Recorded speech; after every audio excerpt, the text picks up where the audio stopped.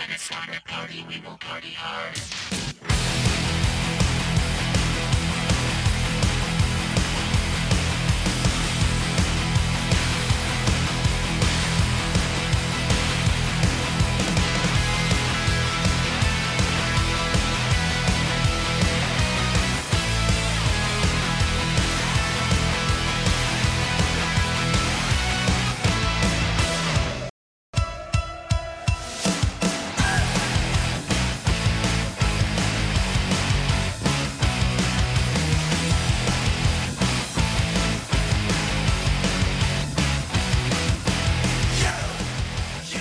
And welcome in to another great edition of That Sports Show.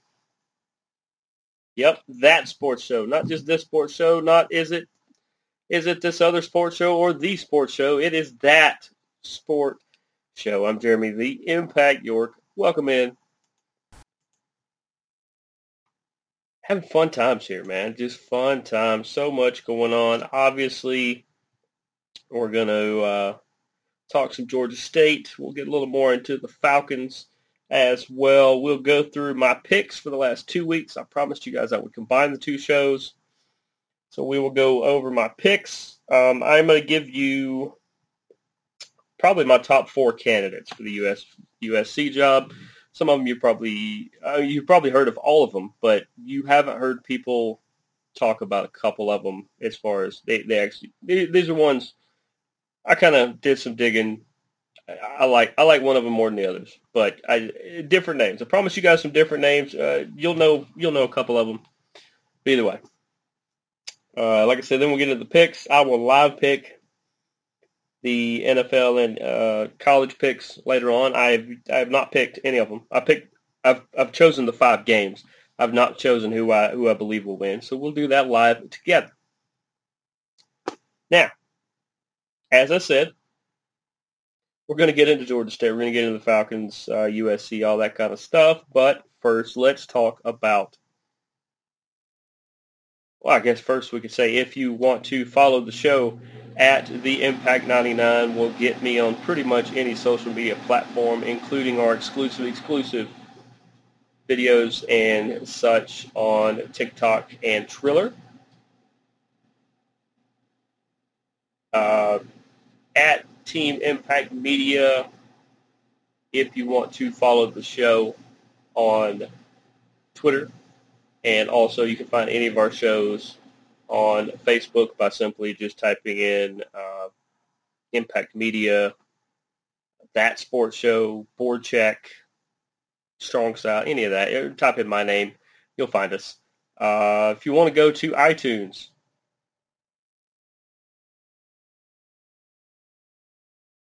and give us a rating and review, we would much appreciate that. If you want to send us questions, comments, suggestions, soup recipes, whatever you want to send us. We're totally cool with that. Even if you want to tell us we absolutely suck. That's fine too. Feedback is feedback, and it's much appreciated. Now, let's get into some NFL stuff. And I want to start. There are some issues and things going on. Obviously, it's the NFL. But I want to start. Gosh, so many good places to start. I want to start with the Tua situation in Miami. Now, a lot of people know Tua Tagovailoa, the college standout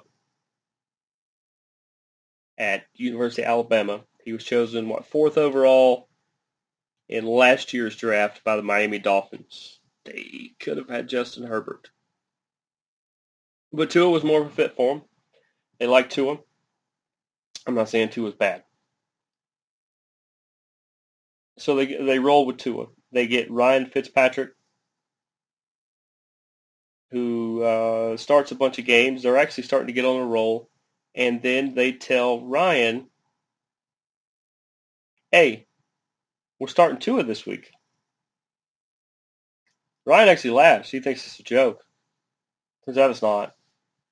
Ryan leaves. He's now in Washington, where he is on the IR for a few weeks. That kind of stuff happens. But it's another day, another dollar, another story there. So Tua is the starter going forward. They've been okay. You can see he's still trying to get his sea legs under him a little bit. He's a good athlete. He got just kind of rolled up and smashed on a play the other day. He has a smaller quarterback. I mean, you got to think like Michael Vick. He's left-handed. He's mobile. He's very smart. Unlike Michael Vick, it looks like he actually studies film and the defenses that he will face. That's once again another day, another dollar, another story there. But Tua he takes a pretty good shot, and it dings up his ribs. Now, I can't lie. There's going to be another story I'm going to mention here in a minute involving another guy and a rib injury, and that would be Tyrod Taylor. We'll get into that. He gets dinged up.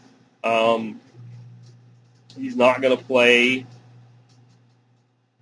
this week, I do not think.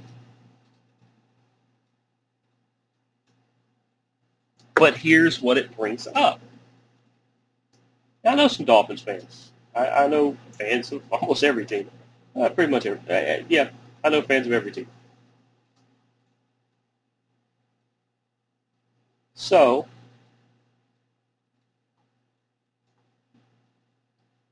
they're going to start. I don't remember who they're starting. It doesn't matter.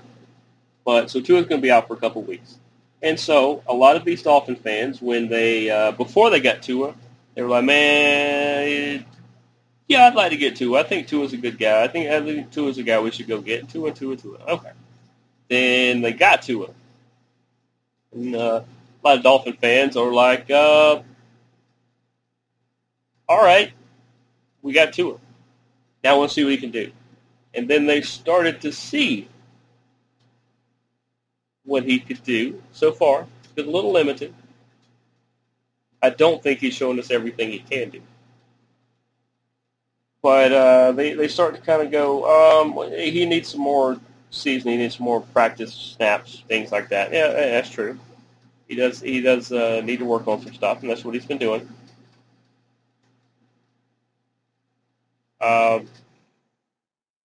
And then he does start, they're working on it. He's still, guys, your first day at your job, when you first started, whatever position you're in now, I don't care if you are entry level or if you're the CEO or if you're the president of the country.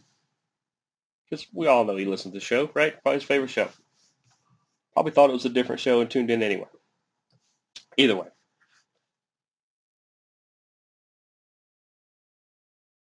When you first started, were you as good as you are now?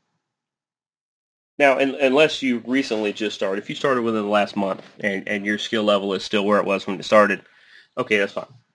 If your skill level is at or worse than when you started, maybe you should find a different line of work. But let's think of it this way. Let's stay positive. When you started, were you as good as you are now? No, you were not. Why? Because you had to understand the rules. You had to understand the parameters. You had to understand ways to study, ways to get better. You had to understand what to study, what to get better at. No matter what your job is, you could pump gas, you could dig holes, it doesn't matter. You still have to learn the right ways to do things to make them easier and to be more efficient. That is where Tua is at right now. The problem with this is now he's injured. And it's a rib injury. So you can wear one of those flak jackets like a lot of them wear, but that adds pounds. That adds like a thickness to your chest to where you have to slightly modify the way you play. He should be able to do this, but this makes for an interesting and slightly different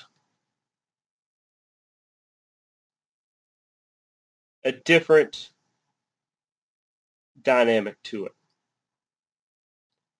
But it's got Miami fans finally, the ones who didn't want to go with this option,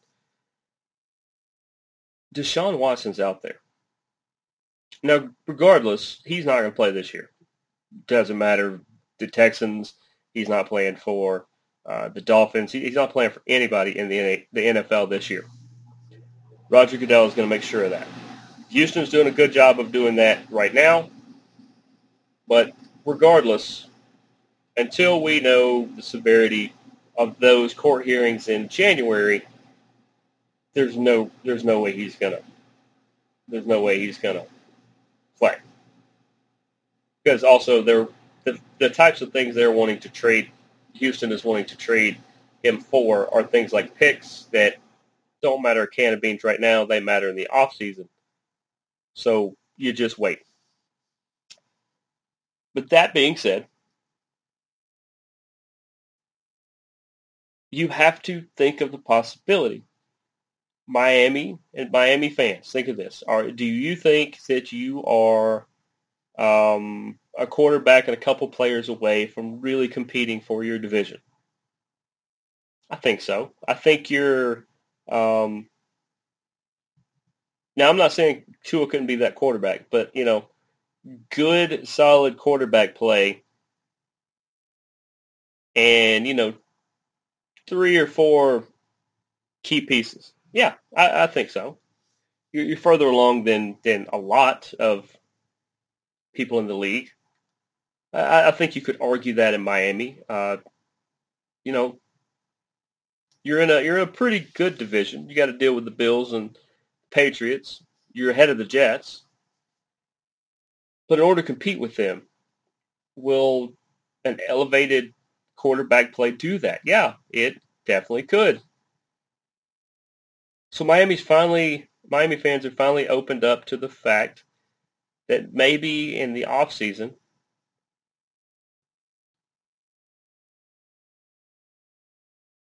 that maybe you try to make a move. It's a real possibility. It's a real possibility, and the problem is that Tua may be end up being a career backup. He may be a spot starter. He may be the new Bridgewater, Tyrod Taylor, that sort of thing.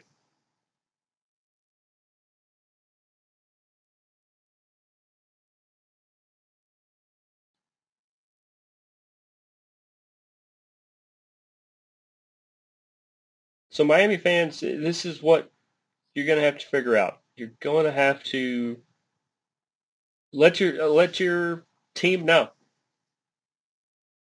I think you keep rolling with Tua the rest of this year. I think he'll finish out the year once he comes back. You'll have to evaluate from there.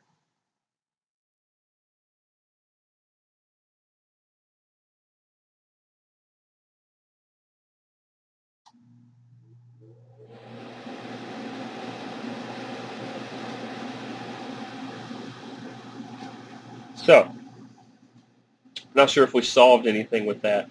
If it were me, Miami fans, I think you should trade for Deshaun Watson. Um, I don't know what you do with Tua. Yeah, that's for somebody else to figure out. But anyway, let's move on. Spend a little bit more time than I wanted to on that, but it's just been on my mind. There are some teams out there that are having some interesting situations. Some good, some bad, some indifferent.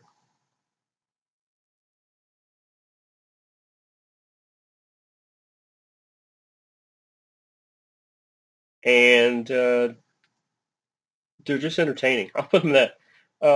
Like down in Houston. Houston is supposed to be just a god-awful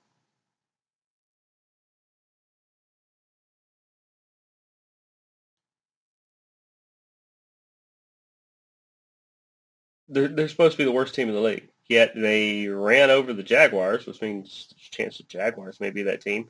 But either way, it seems like Houston, when led by Tyrod Taylor, could be a pretty good middle-of-the-pack team. In fact, they're such a good unit together. Like on paper, this team should win. I don't know. On paper, they should have one of the top 3 or 4 draft picks in next year's draft. But when they get on the field, they play fantastic. They played so good the other day that I think had Tyrod Taylor not gotten injured, I very much think they could have beat the Browns. They were on their way to doing so until the Browns knocked Tyrod Taylor out of the game. I think Davis Mills came in. He's a rookie. He hasn't done a lot of practice and things like that. So, you know, it wasn't catered to him as well. Tyrod Taylor's a really good player, by the way. But without Tyrod Taylor, this team played different, and I think they lacked that leadership because, and it's nothing against Davis Mills. It is what it is. But here's the thing about Tyrod Taylor.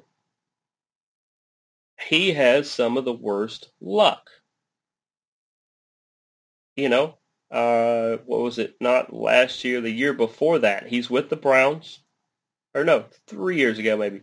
He's starting for the Browns. Now, he knows he's the placeholder. But then he gets injured. He's going to be out for a couple weeks. And so they say, well, while he's out, let's see what the kid's got. And they put in a guy at quarterback named Baker Mayfield, who has yet to relinquish the job. He's pretty good. Baker's pretty good. He's a playmaker. So Tyrod moves along. He goes to the Chargers because moving forward, the Chargers don't think they're going to draft a quarterback. And even if they do, we're going to let him sit for a while so that the guy can learn. All right. So the Chargers draft Justin Herbert because, as I said before, Miami decided to take Tua.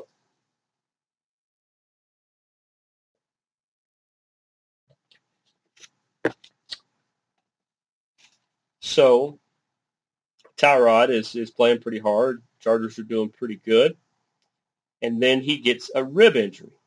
And they decide to go for the shots into the cartilage areas and such of the ribs as to kind of help with the pain so that he can manage the pain and be able to play. Because he's not limited physically. It's just the pain is pretty intense. Well, the needle accidentally punctures his lungs, and so with like an hour and a half, 2 hour notice, suddenly Justin Herbert's starting, and he hasn't given up the job. So Tyrod goes, well, let me try another team here. And Tyrod's been on a handful of teams. He goes to Houston, where they already know Deshaun Watson is not going to start, that he's not going to play this year. So they said, Tyrod, this is Tyrod's team. We'll get Davis Mills to back him up. We'll draft a guy. You know, it is what it is as far as that, right? And then what happens? Tyrod gets hurt. They're going to go with a rookie quarterback, Davis Mills. Now, nothing personal. Do I think Davis Mills is going to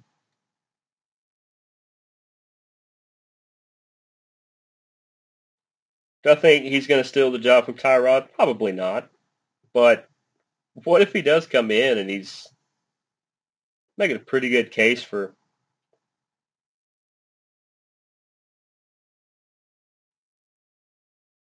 you know, he could make a pretty good case for maybe sticking with him the rest of the year. Poor Tyrod. every time he gets the opportunity,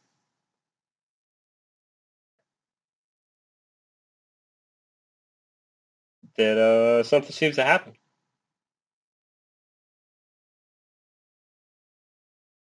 Now, I hope Tyrod gets to come back and finish out the year. It'd be really great if Houston is able to kind of put some things together, maybe win 5, 6, 7 games. This is probably about where I got them.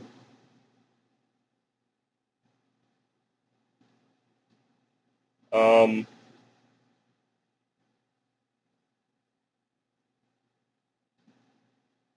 they have somebody else that is going to back up Davis Mills.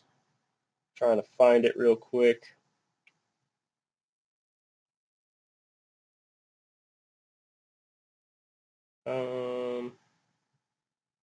Gosh, who was it?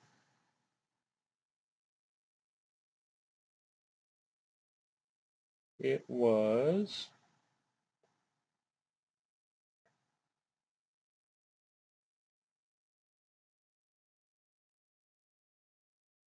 There it is. Jeff Driscoll. All right, Jeff Driscoll. That's what I wanted to do. Jeff Driscoll, the standout from the University of Florida, the Gator, former Gator, or he's not really a former Gator. He's still a Gator. He just doesn't go to school there anymore. Anyway, so basically what it looks like to me is while Tyrod is out, I believe, for 3 weeks. I believe they put him on the IR, which means a minimum of 3 weeks. Either way, Davis Mills is going to roll out there. They're going to roll out the rookie, see what he can do. If things start to go awry, you turn it over to a veteran who has made starts before, in Jeff Driscoll. And you just hope that when Tyrod comes back, he's able to take his job back. And, you just feel bad for the guy. You just feel bad for the guy. Some quick ones real quick.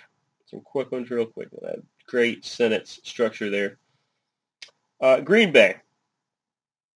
Now on Pro Football Talk PM, Florio and Shireen did this thing the other day where they said they named a team, and they said, is the real team, are they the week 1 team or the week 2 team? And I get that. And there's one particular, Green Bay. That's the one I want to talk about.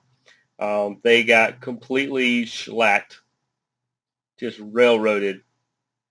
We're talking like Bugs Bunny style, where you like before Bugs Bunny style, I guess, where you were like the girl would be like tied down to the tracks, and like the train's coming and the guy's trying to save her. Well, the guy didn't save her at this point.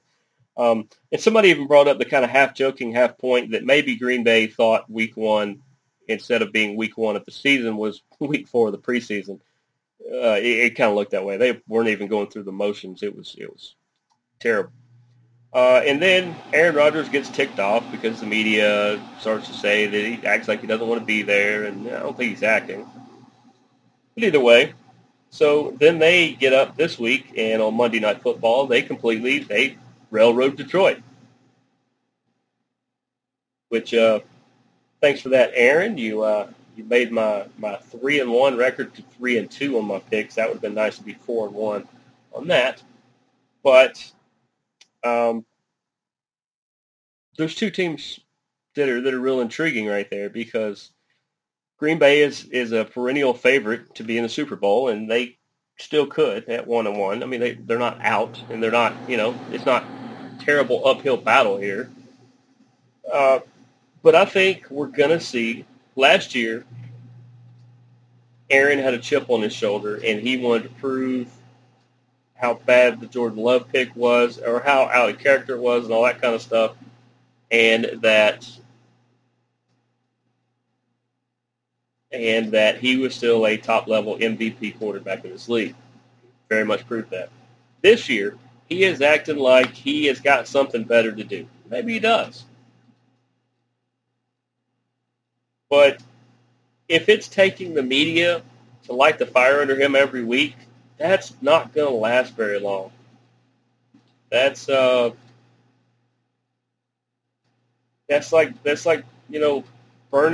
lighting a candle to light up a room, and it's an almost gone candle already. Almost all gone anyway. It's just not going to make it there. It's going to be real interesting to see, because Green Bay should easily win their division. They're easily the better team out of Detroit, out of Chicago, and out of, who's the other team up there? Doesn't matter. The problem is, with as much talent as they have, I think the actual Green Bay team is somewhere in between the 2 we've seen. And like I said, if it takes this much juice to get them going, it's going to be a rough season. They may still win the division, but they're going to win with like 9 or 10 wins. It's not the Green Bay we all expected it to be, 12 or 13. So, Aaron, you do what you got to do, and you keep looking as disinterested as you are, and we'll just we'll chalk it up to somebody else Somebody else is going to take your spot, take your team's spot in being a Super Bowl caliber team. Now, real quickly, Detroit. I thought Detroit was going to be not very good this year. I had them probably a top 7 or 8 pick in the next draft. And then in week 1, they almost come back and beat the 49ers, who are a pretty good team. So we're seeing Jared Goff is playing pretty good compared with, where his top level has been so far. He was there week 1 and week 2. It's just kind of Detroit is playing like we thought Houston would be. They're playing like on paper these guys are maybe not the best options going. Now they're good players, but it's right now it's a bunch of misfit bands of toys here where instead, if they start to band together and play together and get better as a unit, they'll be more of a solid team. The talent's there. Jared Goff is playing about as good as he can. Yes, he's making mistakes. I also think a lot of the reason why Green Bay had such an advantage last week is because Detroit started to panic and started to freak out.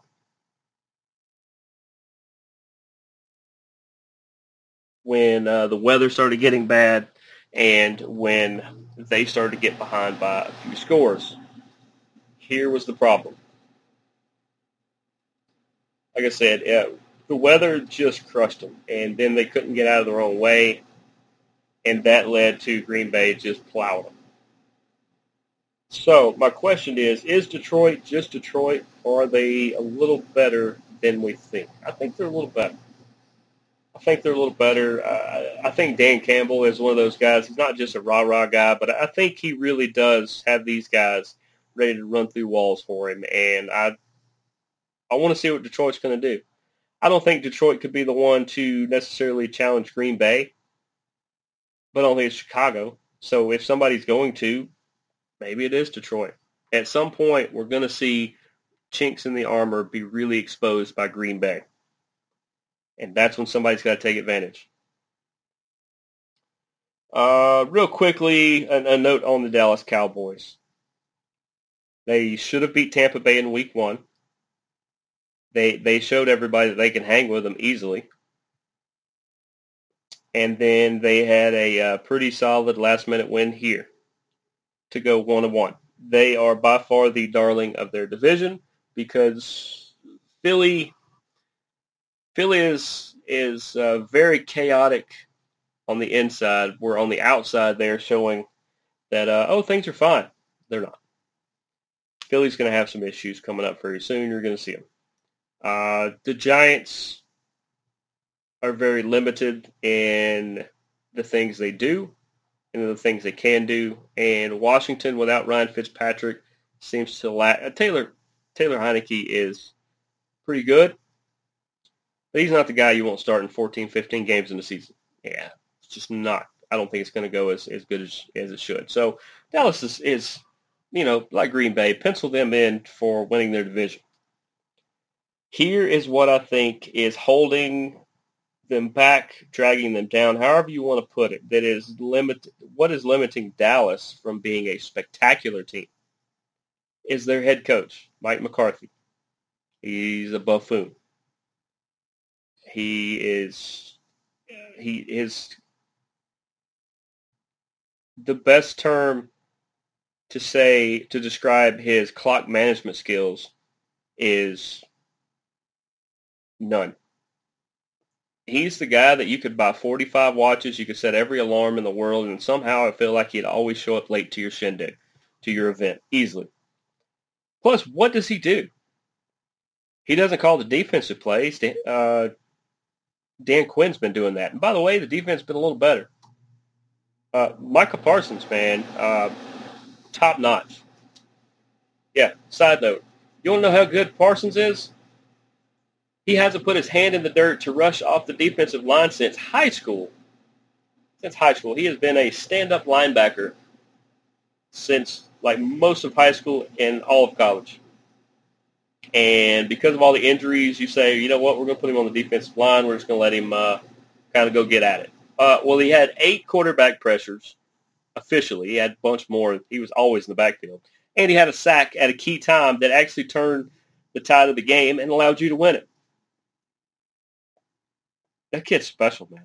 That kid is absolutely special. He's a fun-loving kid. Listen to his interviews. Awesome dude. But back to what I was saying. What does McCarthy do? He's not a rah-rah guy because I've never seen anybody get excited over anything he says. Dan Quinn calls the plays on defense, which is not really McCarthy's thing anyway. He's an offensive guy, is what we're told. And yet Kellen Moore is the offense coordinator, and he's calling the plays there. Okay, so you would say, well, he's letting his coordinators coordinate and call the plays, and clearly he's there for knowing when to call a timeout and go for it on, make the game-changing decisions, right, during a game. Should we kick here? Should we punt here? Should we go for it? Should we not? Should we try to set this up? Right. Well, he's just proved that he doesn't even do that. Because at one point, there's 30 some odd seconds, 33 or so seconds on the clock. They do a running play, which is fine. It's no problem. They got a timeout. They do a running play, and you think they're going to come up there and clock it. You think they're going to go up there and call a timeout. You think they're going to, no, they let like 25 seconds off the clock. It gets down to like 3 seconds. They call timeout. They have Greg Zuerlein, Greg the leg, as good as he is. You look at him and go, hey, go win the game for us. By the way, it's 56-yard field goal. What? It doesn't matter if you have the faith in him to make it or not. You could have made it easier. You could have done 2 or 3 plays in that time. I have no idea what Mike McCarthy does. And if I don't know, and a lot of the media doesn't know, I'd be interested to know what Jerry and Stephen Jones think he does. I'd like to know what the players think he does. My point is no matter how good this team is, I don't think outside of him putting the coaching staff together, I don't think he did much else. I still don't think he does much else. And I think what's going to keep Dallas from being one of those just top of the tier table teams is their head coach. And I understand if you get rid of the head coach, that if the new coach would bring in a whole new crew and things like that, and you don't want to promote one of the coordinators because then, they wouldn't be able to coordinate anymore because they'd be doing head coach things. I understand that. But it's just going to keep Dallas from winning a Super Bowl. They might back themselves into it, or they'll win a playoff game or two when they could do so much more. And it's ridiculous. Last team I kind of want to get into real quick is shout out to the Las Vegas Raiders. 2 amazing performances. They're 2-0 in a division with Patrick Mahomes and the Denver Broncos. And they're better than the Broncos. They were going to be the second best team anyway, more than likely. But hey, the way they're playing right now, Derek Carr is by far, this is the best he's ever played. It took a little while for him and Gruden to get used to each other. It happens. But look at what happens when they actually link up, when they actually get on the same page, understand each other. Derek Carr's playing out of his mind. And before you say, well, some of the playmakers around him, yeah, here Henry Ruggs is special.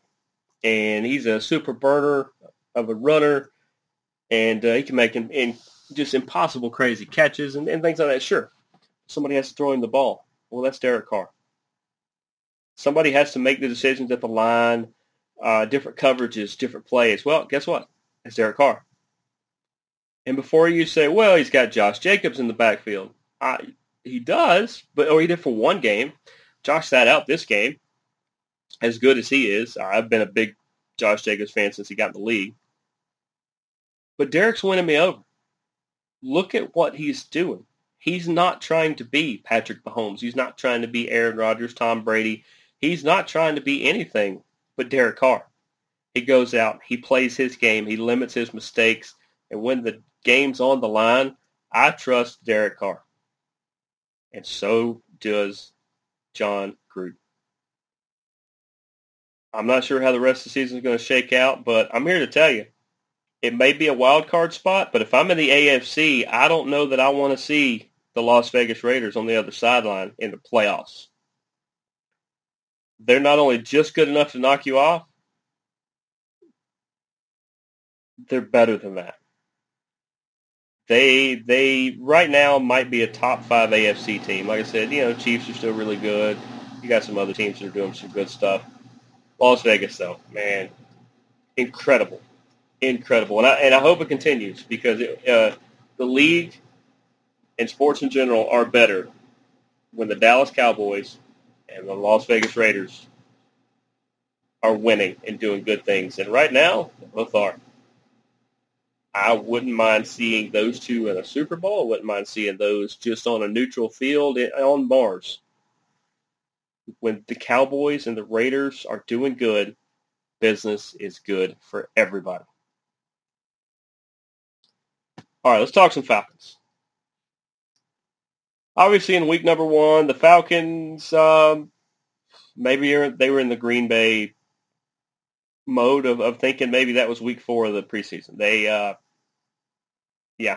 It looked awful. They looked lost. They looked disorganized. They looked like maybe they were a lacrosse team who won a internet contest to play to play a football game. It just didn't look good. Nothing was adding up. Nothing was doing well. So we go into week 2 thinking, well, this is either going to be a really awful team or we're going to see some passion. We saw passion. We saw some big-time passion. And I know people are going to say, well, they lost 48-25. Well, they also lost to Tampa Bay. And at one time, this was only like 28-25. At one time, it was just a few points. Now, they showed life. They showed passion. They showed that they actually care and are trying. There's not a good football team right now. It's like some of these other teams I say, like Detroit, like Houston, like Miami a little bit. They're playing disorganized. They don't have that camaraderie. They don't have that chemistry of knowing that if I put my hand in the dirt, the guy to my left has my back, and the guy to my right has my back. And if he zigs, I zag. Those kind of things. They don't have that. They're working on it. You can see things. I think very much this is a rebuilding year for the Falcons. I think it's unfortunately going to mean you're probably going to draft a quarterback coming up, and then we get into that discussion. But for all you people trying to run Matt Ryan out of town, why? He's not only the best you got. He's trying the hardest of anybody. Did he force a throw that he shouldn't have? Yes.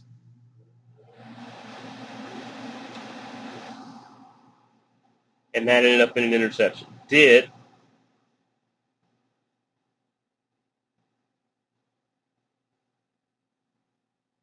he now their wide receivers. I don't know what it is about Georgia or Atlanta teams because the Georgia Bulldogs wide receivers and defensive backs for years have this thing where instead of trying to catch a ball, they'll tip it up in the air. Usually means the other team gets it. In this case, it was the same thing. That one interception he threw was not his fault. It got tipped up because of his wide receiver and gets picked off. It is what it is.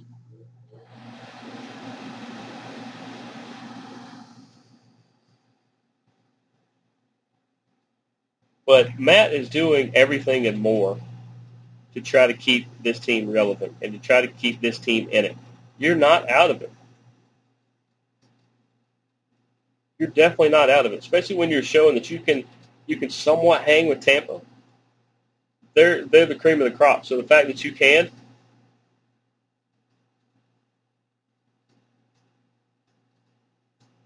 that's showing life. Now, like I said, Matt is forcing passes, but he's trying to help. He's doing everything he can. The offensive line is still an issue. The offensive line has been an issue back into the Mike Smith days. Yep, that was 2 coaches ago, not just one. The fact that Matt Ryan throws picks is a little bit of an issue. The fact that most of them seem to turn into pick sixes, that's a problem. Got to do better at that. And, I mean, Brady threw 5 touchdowns. Here's what it is. Falcons fans, don't doom and gloom. You're not out of it yet.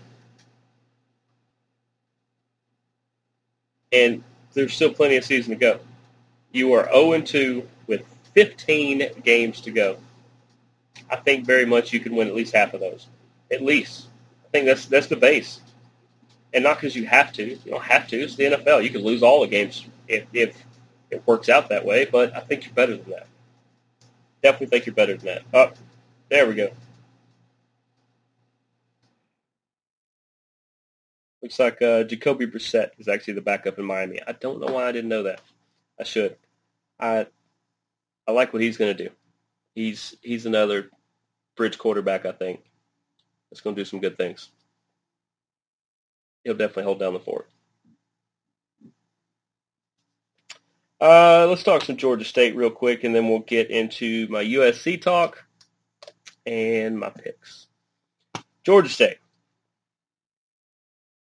They were 0-2 coming in with losses to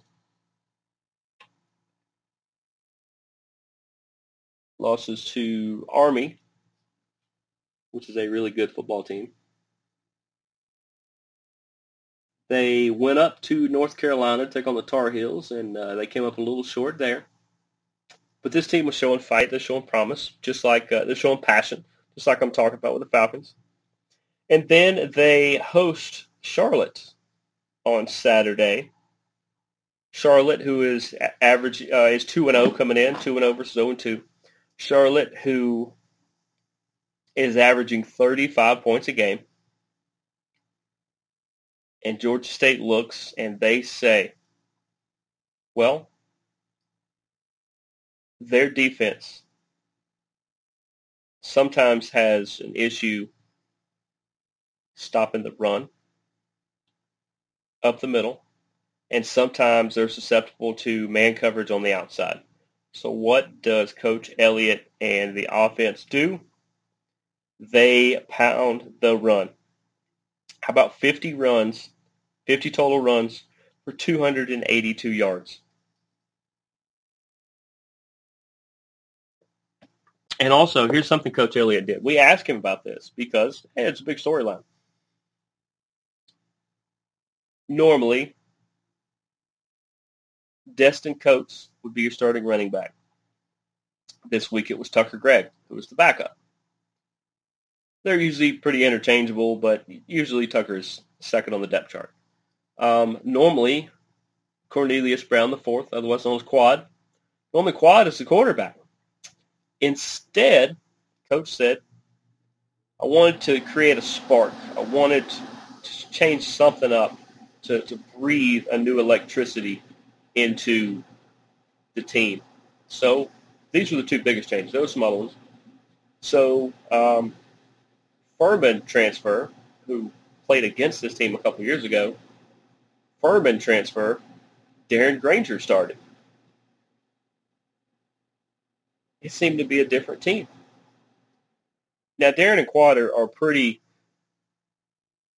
interchangeable as far as how they play, their attributes and things like that. Darren's played for a little bit longer. Like he played 2 years at Furman and then transferred in, where Quad is in his 2nd year, I believe. But Darren and Tucker set the stage for what 20-9. Absolutely shut Charlotte down. And in fact, The Charlotte offense only scored 7 points. The 2 points were from a ridiculously goofy call against Georgia State where Darren Granger had a bad snap that went into the end zone, and he tried to get rid of it and do the right thing, and they called him for the safety anyway.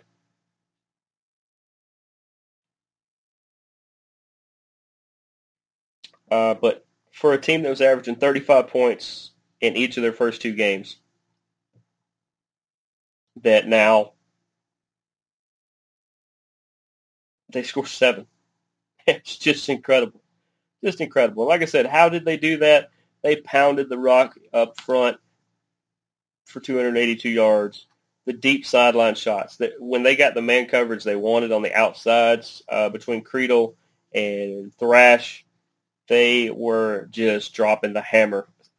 At one point, there would be like a 34-yard pass to Creedle. Then there'd be a 33-yard pass into the end zone for Thrash. They went back-to-back on 2 separate drives that way for touchdowns. It was just amazing. Just absolutely amazing. So where does that leave this team now? That leaves them going to Auburn, Alabama to take on the Tigers this Saturday. I believe 4 p.m. Eastern time start. I think it's 3 p.m. at Auburn, 4 p.m. here. I believe ESPN Plus, maybe on a different network as well. And I know what people are going to say. Well, Army ran over them, and Army's really good. Yeah, but they played bad. Army played good. They played bad. That's why the score was as crazy as it was. North Carolina, they couldn't quite get some things together like they needed to. And then when they do put it together, they run over Charlotte. So how are they going to do against Auburn? Well, obviously they're going to have a game plan. Obviously they're going to have a slightly different one than the one they had this week. But if we can pound the rock 50 times for 282 yards against Auburn, I feel pretty good about our chances. I like the plays the defense is making. The special teams, they are getting so good at almost pinning punts on the 5-yard line or less. There's a couple that trickled into the end zone this week. They're getting so good at it. On top of, if we can catch those passes downfield, whether sideline or not, if we can do a similar thing that what we did this week, like I said, you want to throw a few wrinkles in there because Auburn knows what's coming. Can they beat Auburn? Yeah. I think it's more than a puncher's chance. I think it's more than just dumb luck, hey, if everything lines up. No. I mean, a lot of things need to line up, but that's any week. Can they beat the Auburn Tigers? I think they can. And a lot of fans of the SEC and a lot of fans of other teams in the SEC other than Auburn are going to be pulling for Georgia State this week. And I can't wait to see it. Real quickly. Obviously, Clay Helton was let go of his duties at USC. Now, here's the thing about USC. You need to be able to recruit California, especially the L.A. area. You need to kind of have that L.A. chic to you, that kind of USC flair. That's why I don't think this job's for everybody. That's why I don't think Clay Helton worked out. That's why I think Sarkisian got caught up in the life. He had some issues that he had to iron out, and that's why he was able to move on to Alabama, and then now at was he at Texas? Yeah, Texas. You got to, in order to be the coach of USC, I think you need to be on an NFL level. It doesn't mean you have to be from the NFL. It just means you have to be on an NFL level. You have to be that top-tier type coach. They got to be done going the internal route, and they've got to be done going with, here's the hot new guy. Here's the new favorite. Everybody. Oh, here's the up and come. No, stop it. This is USC. Don't do that. It's like Alabama. If Nick Saban leaves, Alabama's not going to hire the special teams coordinator for Missouri.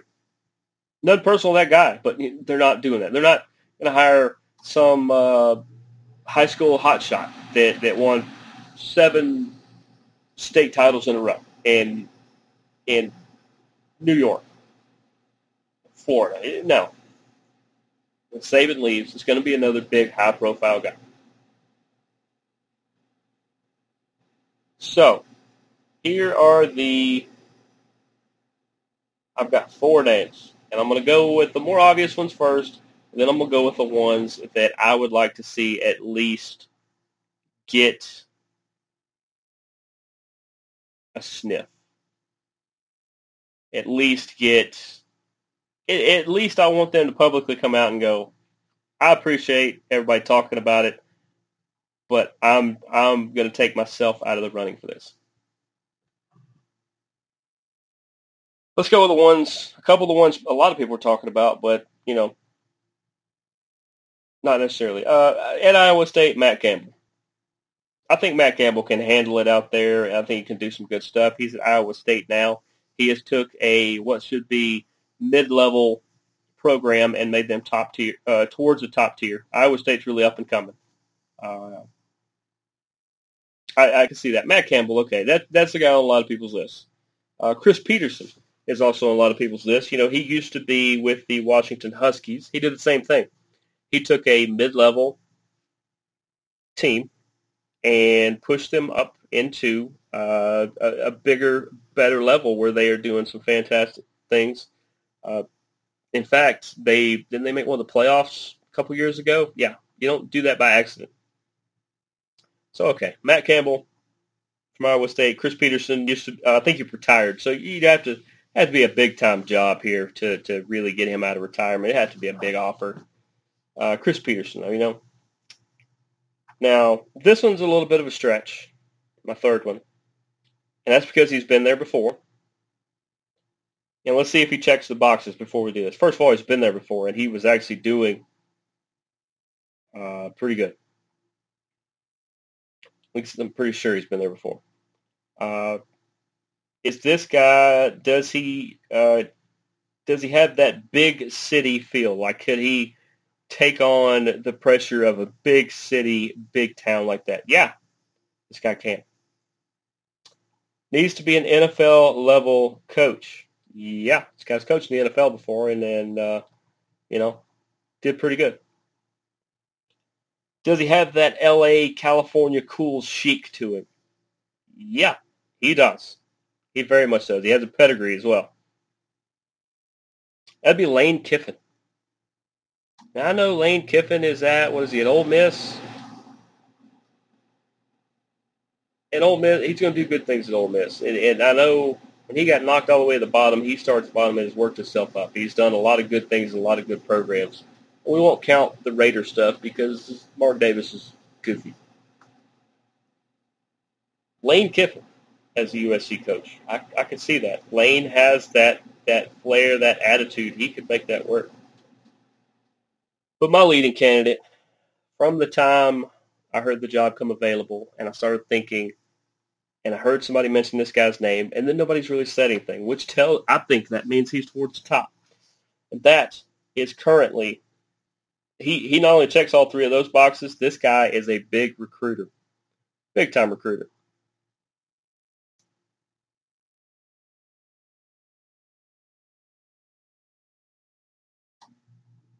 Big-time recruiter. And that is the offensive coordinator for the Alabama Crimson Tide, Bill O'Brien. We see Saban do this all the time. Somebody gets knocked out of a big head coaching gig. Saban says, why don't you come coordinate for me? And within a year or so, they move on back on path to big things. Bill O'Brien. Can Bill O'Brien take on the L.A. chic and that, USC pedigree? Yeah, absolutely. The big city pedigree. Yeah, once again, he can. A lot of this is because his time with the Patriots, his time at Penn State. Is he an NFL level coach? And yeah, absolutely. Just told you. What he was doing in Houston, when he was just coaching, he was fantastic. When he started trying to be a GM as well, that's when it started to go south. He couldn't do both. And I get why he tried to do that. Just that and the leadership or the ownership in Houston is not amazing either. But Bill O'Brien, to me, tops the list. Bill O'Brien, Lane Kiffin, I would say probably Matt Campbell, then Chris Peterson. There's my top four in that order. It amazes me, unless Bill's already shot it down, it just amazes me that him and Lane have not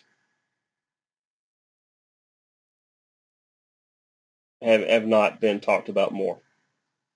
I guess that is what it is. So let's go into my picks real quick. Got lasting a few minutes here. We'll try to get through them really quickly. We'll start with college 2 weeks ago. Told you to take Ohio State over Oregon. I missed that one. Told you to take Iowa over Matt Campbell and Iowa State. Got that one. Told you to take Appalachian State over Miami. Miami was able to win that one. Told you to take Kennesaw State over Georgia Tech. Whoops, my bad. And then I kind of saved face in the front runner to beat Georgia in a weird, quirky way bowl, otherwise known as Missouri and Kentucky. Told you to take Kentucky, and I hit that. I went 2-3. Last week, told you to take Florida over Alabama. Missed it by this much. You guys know it used to be a soundbite on here. Missed it by that much. Missed it by a field goal. That almost happened. Told you to take Penn State over Auburn. Yep. Auburn's going to be reeling. I'm hoping they're reeling enough to where Georgia State beats them. Let's see. Told you to take Arizona State over BYU. I missed that one. Oops. Told you to take Washington State over USC. I missed that one big. USC it rebounded a good bit. Doesn't matter who the interim is. He's not going to be the head coach. And told you to take Minnesota over Colorado. Nailed that one. Went 2-3 last week as well. Pro picks. 2 weeks ago I said take Dallas over Tampa Bay. Once again, I just missed that one by a field goal. I told you to take Atlanta over Philadelphia. That was awful.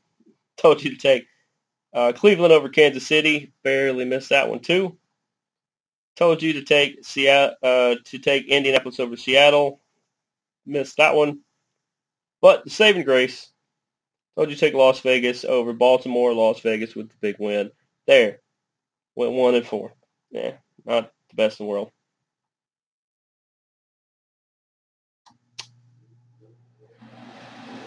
Last week, I told you to take, this one went a little better. Told you to take New Orleans over Carolina. Whoops. Told you to take Detroit over Green Bay. Whoops. Told you to take the Rams over the Colts. Winner, chicken dinner there.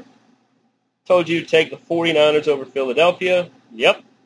Told you to take the Vegas Raiders over Pittsburgh. Went 3-2. My picks got better. I'm just barely missing these. This week's picks. Let's start with the NCAA. Let's start with college. Number 12, Notre Dame is going to number 18, Wisconsin. That is a 12 p.m. kickoff game this weekend. That is on a major network. My guess is Fox. I really like Wisconsin. Give me the Fighting Irish, Notre Dame, to win that one on the road. Number 7, Texas A&M is going to number 16, Arkansas. This is a 3:30 kickoff. I believe it's a CBS game. This is really tough because Arkansas has been doing some really good things. Texas A&M is doing pretty good. I'm gonna go with the road team again and give me Texas A&M over Arkansas. Number 14, Iowa State, and Matt Campbell. There he is again. It's at Baylor. Has a 3:30 start there. I'm going to call this one. I'm going to call this upset right here. I'm going to say, give me the Baylor Bears. Why not? I like Iowa State. I don't love what they're doing. And Matt Campbell's a great coach, but I don't think that team is completely all in on his strategy. Number 24, UCLA is going to Stanford. It's a 6 p.m. game. That's going to be a big-time game. That's tough. I really like what Chip Kelly's done this year. with UCLA. I was just stunned at what happened last week. I thought they're really rolling. Maybe that was the hiccup. Maybe that was the stinker of the year. I don't know. I still have this weird feeling. As good as Chip Kelly is, I think Stanford is going to win at home. Give me Stanford. And then the Cal Bears are going to go up and take on the University of Washington. That is 2 1-2 teams. They're both 1 win and 2 losses. Somebody's going to be 1-3 after this, and that's going to be a tough hill to climb at that point. Give me the Fighting Aaron Rodgers on the road. That's the Cal Bears, school he transferred to later in his collegiate career. Give me the Cal Bears to win. The 9:30 start on that one. I want to pick a late game. That's going to be a late game. Pretty excited about watching that one. In the NFL, Philadelphia at Dallas. That is the Monday night game. Philadelphia is going to do some good things. They are going to hang with Dallas for a good bit of the game. And then I think this is going to be Zeke's breakout game. It may not be. But either way, they've still got Dak Prescott. They've got Michael Parsons. They've got 1,000 other big-time players that Philadelphia does not. Give me the Dallas Cowboys. Call it a homer pick all you want. But I'm taking the Dallas Cowboys. Cincinnati at Pittsburgh. That's a 1 p.m. game on Sunday. Pittsburgh is showing us a lot. They have one of the better front sevens in the league. Their offensive line is interesting. Big Ben is old, not quite feeble, but he's old, and this will definitely be his last year in Pittsburgh, probably in the league as well. But he's still making plays. He's still doing some stuff. Joe Burrow is off to a pretty good start. Jamar Chase has remembered he could catch balls instead of dropping them. And the Cincinnati defense is not bad. Their Cincinnati is they're somewhere between Carolina and Miami in the rebuild mode, with Carolina being 2 years into a rebuild, and they are starting to look fantastic. Cincinnati, 2 or 3 years into a rebuild, looking pretty good. Miami jury's out.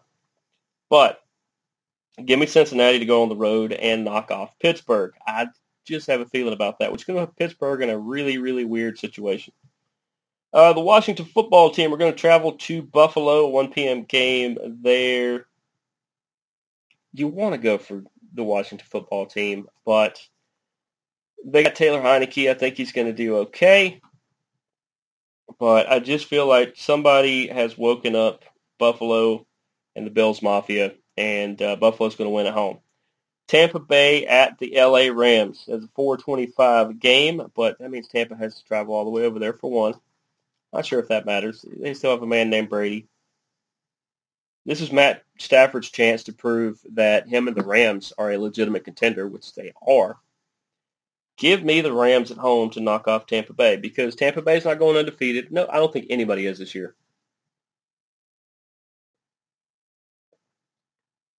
So give me the Rams and the 4:25. And the Sunday night game, Aaron Rodgers and the Green Bay Packers going to San Francisco to take on Jimmy Garoppolo and the 49ers. Like I said, I think Green Bay is somewhere in between their Week 1 and Week 2 performances as far as what kind of team they are. They're probably, you could shade them more towards the better side of things. They're better than they are worse. We'll put them that way, 75% of what we saw this week is probably where they're at. Now, San Francisco.